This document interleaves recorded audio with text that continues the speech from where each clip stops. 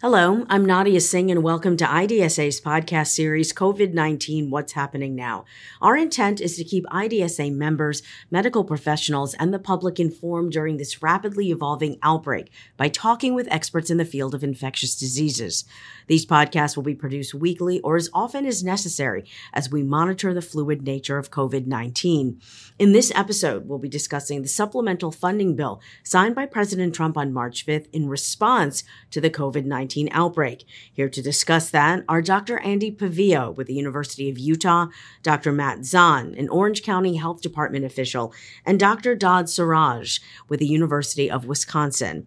All are experts on infectious disease outbreaks. Moderating this installment is Amanda Jezik, IDSA's Senior Vice President of Public Policy and Government Affairs. Thank you, Nadia, and thank you to our panelists for joining us. Before we jump into our discussion, I want to provide a bit of background on what was included in the supplemental funding bill and mention that the bill followed persistent calls from public health experts and healthcare providers, including IDSA members. The approximately $8 billion bill includes over $2 billion for surveillance, laboratory testing, tracing to identify new additional cases, infection control, and mitigation activities. It allocates over $3 billion for the research and development of vaccines, therapeutics, and diagnostics, and provides nearly $1 billion for healthcare preparedness, which can support procurement of personal protective equipment, or PPE, and other medical supplies and medical surge capacity. On the global front, the bill provides $735 million for global health response activities and an additional $550 million for global economic, security, and stabilization activities. In addition to the new funding, the bill expands the option to utilize telehealth in the COVID-19 response by allowing healthcare providers to provide telehealth services to Medicare beneficiaries, regardless of whether the patient is in a rural community. My first question is for Dr. Pavia. Dr. Pavia, as someone who's been involved in advocacy work with IDSA for many years, let me start with a broad question for you. Is this roughly $8 billion enough for our healthcare system to respond to and contain this outbreak? So, Amanda, one way of thinking about it is, how would we have spent that money if it had been available over the last several years, as IDSA has advocated for? We would have improved our stockpiles of PPE. We would have improved our readiness. We would have been able to stand up the kinds of outdoor testing that people are now scrambling to do. So the money will help. It's not clear yet how much is really needed. From the point of view of medical centers, the needs are pretty robust. We need to be able to care for patients who don't have funding. We need to be able to develop and deploy testing very rapidly. Here at the University of Utah, ARUP is doing that, but as everyone knows, that has been a slow and difficult process because some of the regulatory reform that IDSA has advocated for has been slow in coming. There's a need for doing overflow and outdoor triage, as well as just trying to deal with the fact that no healthcare system has enough surge capacity to handle a big influx of very sick patients. So I don't know if I answered that question or I went off on a tangent, but money doesn't substitute for preparedness. Thank you. That is an excellent point, and I'm glad you raised it. We have heard from many IDSA members that preparedness funding is just as important as the emergency funding to address the current pandemic. You spoke about how this funding could be used at your healthcare facility and other academic medical centers like yours. Do you think this funding could also be useful at other types of healthcare facilities, for example, community hospitals or outpatient settings? Well, I'm not familiar enough with the details of legislation to see how that's going to work, but there's going to be a huge need throughout the community. And that's not just community hospitals, but there are all of the facilities that take care of our most at-risk patients, clinics for the homeless, for people from underserved minority communities. They operate on a shoestring, and they will be very stressed. They're not the ones who are going to be doing the clinical trials, doing the rapid research that we need to help with the response, but they're going to be taking care of many of our most vulnerable and at-risk patients. Absolutely. Thank you, Dr. Pavia. Dr. Zahn, turning to you, as a public health official in a major city, do you think this level of funding is enough to respond to the pandemic? Yeah, thanks, Amanda. I think that we can say that the cost of response to this event is going to be far greater than this number. I think we all know that. I think the goal, presumably, is to juice the system, so to speak, or to enhance response right now, and then, presumably provide more assistance as you go along. Right now, as I think through what this helps us do, I mean, the clear thing that jumps out to me from the public health side right now is boosting testing capacity. And I think we all know how important it is to be able to have the capacity to run those tests, to have those tests done, and to run those tests and get answers for patients. At the same time, there's a lot that goes in to that testing. One is having that capacity, meaning having enough protective equipment that testing can be done safely by providers. That means having enough capacity for local public health potentially to assist with that testing. I think people are watching the news and seeing in Seattle, they've already arranged for a drive-by testing process. I think for all of us, we worry a bit about overwhelming our medical system by having people who are not extremely ill getting tested, yet they want to be tested and we want to be able to provide that testing to them. So it's not just a matter of being able to run those tests, which is really an important resource to have. It's also a matter of having the staff and the other resources that go around being able to test a large number of people in a community in a short period of time. Absolutely. We've certainly seen that testing is a central concern in our response to COVID-19. Can you speak to any other activities for which you feel these resources will be particularly helpful from a public health perspective? Yeah, I mean, I think that you just think through what we're doing for every individual case, and I think people are starting to, they're starting to see the contours of it just from what you read in the news. But as soon as you have a person who tests positive, from a public health side, one, we have to talk to that person and make sure we know where that person can stay, either in a hospital or in an outpatient setting where they're safe and not infecting other people in both situations. You have to make sure that the people who are around them, family members, loved ones who may live with them in that house, that they are found an appropriate, safe place to be, and that they are monitored over several days to make sure that they don't get sick, and to make sure if they get sick, they get treated appropriately. And then you have to think about the larger exposure. In healthcare setting, Dr. Pavia mentioned the costs associated with healthcare settings. Responding to people who are potentially exposed in the healthcare setting, both patients and healthcare workers. It's going to be so important to continue to have a robust response to identify those persons, educate them, and follow them. There's a lot of work involved in every single patient. So unfortunately, it's far more than testing of the virus. And as I would say, the same as Dr. Pavia, it's not totally clear exactly how all of that funding is going to be applied, but there's a lot of different directions in public health where resources are going to be needed. So I was just going to emphasize Matt's point, because I think a lot of people listening may be involved in the hospital response. And the public health response really doesn't stop at the hospital door. It involves all of the hospital epidemiology contact tracing within the healthcare system. So it's one area where we really have to partner. And again, where the resources are stretched very thin. Yeah, that's exactly right. I can tell you in Orange County, and I'm sure people, around the country, whenever you're dealing with a case, it's always public health working with those healthcare facilities, working with those hospitals. Just as Dr. Pavia said, who has the resources on which side? It's a shared responsibility, but both sides are really, really stretched already. Dr. Zahn, I have one more question for you. Dr. Pavia brought up the issue of preparedness and how much healthcare systems could have done if they had received this funding well in advance of this public health emergency. Can you speak to preparedness needs in public health?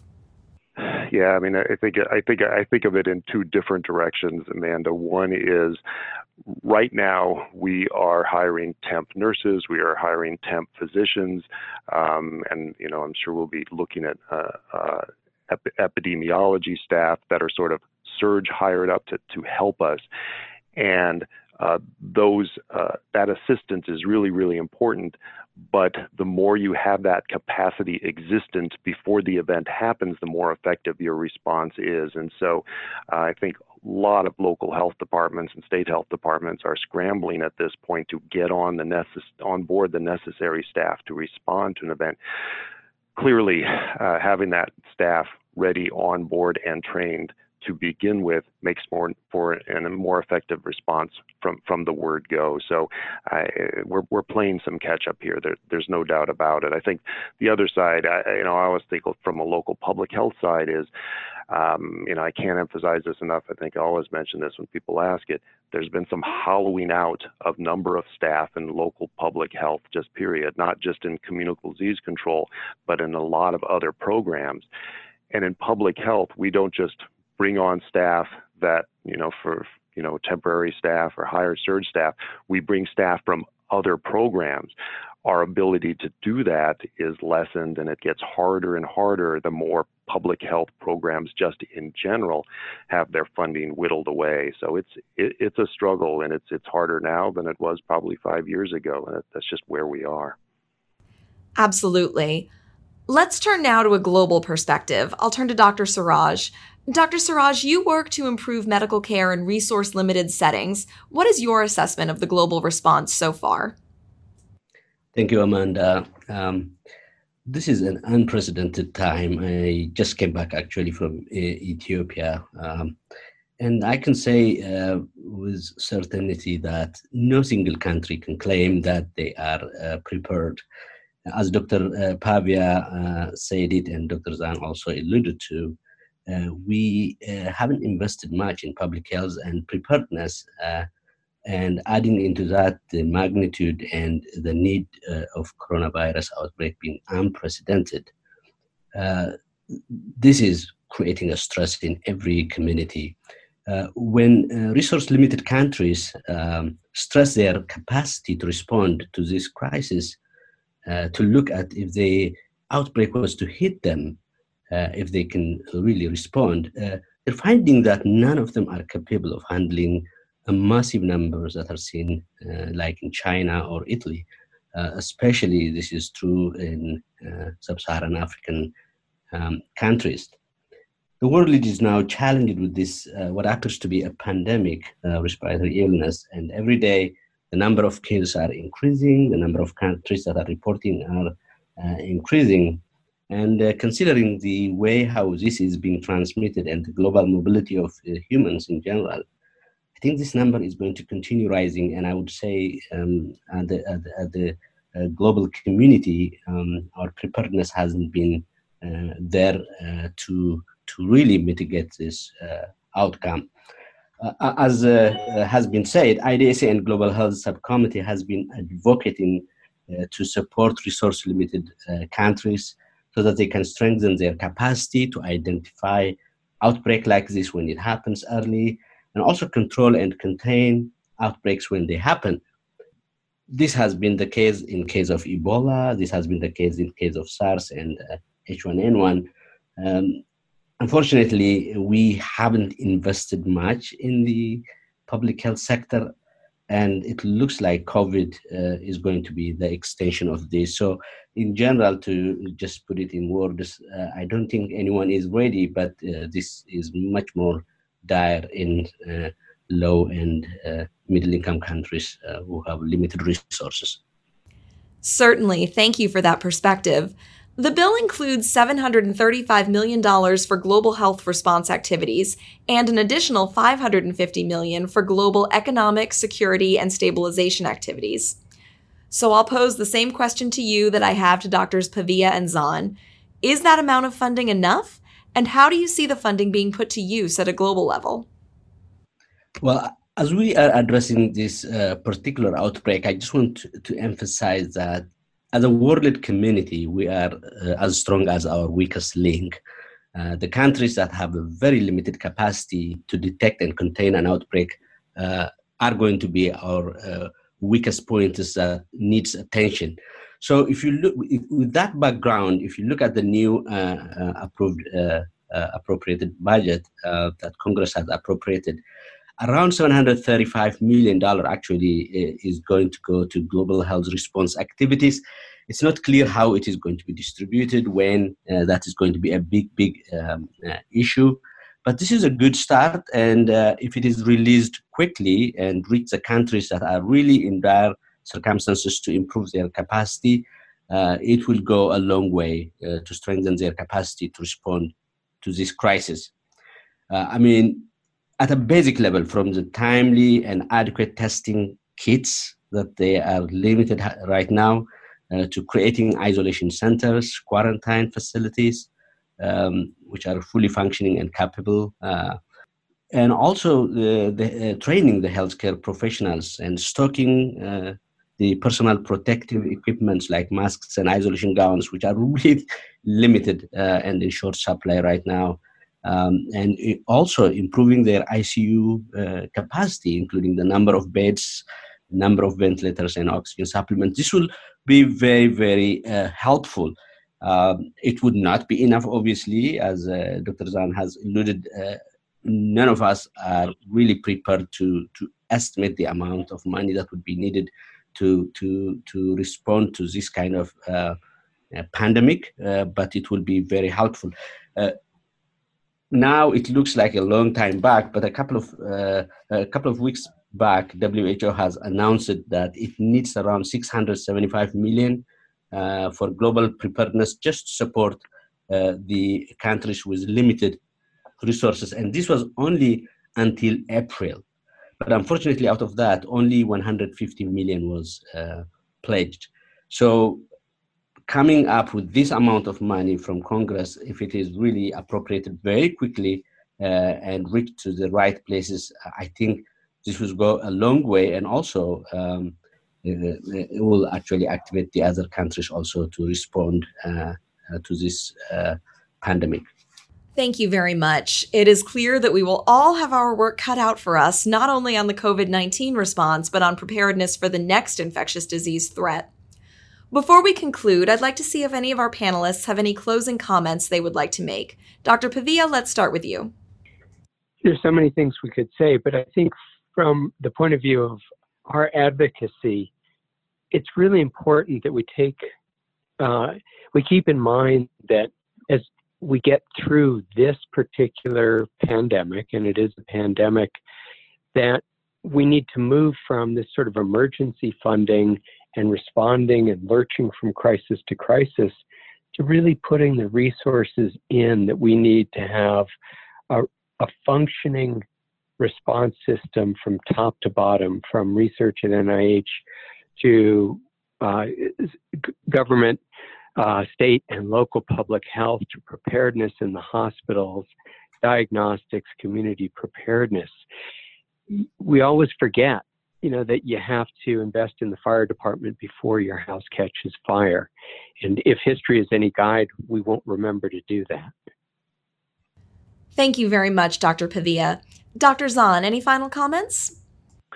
Well, mainly, Amanda, my thought is that from a public health side, I tremendously appreciate IDSA's commitment to support of public health. I think that our IDSA is composed of a large number of members, individuals, but it's not obviously just clinicians that IDSA has been advocating for. It's been for the good of public health, and I think that sort of mirrors what a lot of infectious disease physicians do and infectious disease-oriented providers. They're not just aware of the individual patient in front of them. They're thinking about the public's health and the public's well-being from a larger perspective. Really appreciate that support.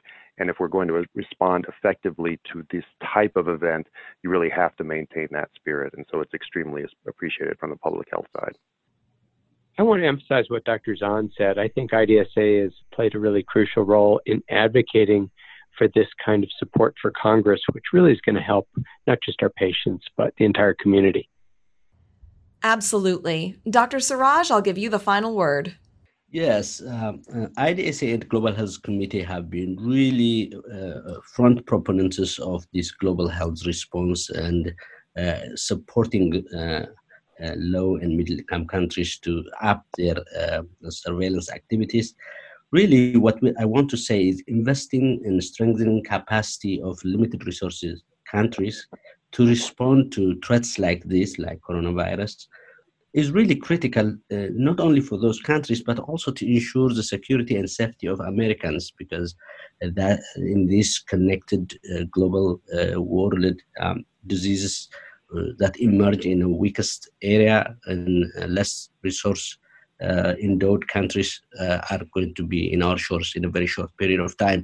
So really, those allocations and appropriations have to be looked in such a different view than before. Thank you. And I'd like to thank all three of our panelists for taking time out of their increasingly busy schedules to share their expert insights with us today. And with that, I will turn it back to Nadia. At this time, we would like to thank our very knowledgeable panel, Drs. Andy Pavia, Matt Zahn, and Dod Siraj, for the latest information and resources on the COVID-19 outbreak. Visit IDSA's website, idsociety.org, and don't forget to follow us on social media. Tune in next time as another diverse panel of medical experts discusses the latest developments on the outbreak.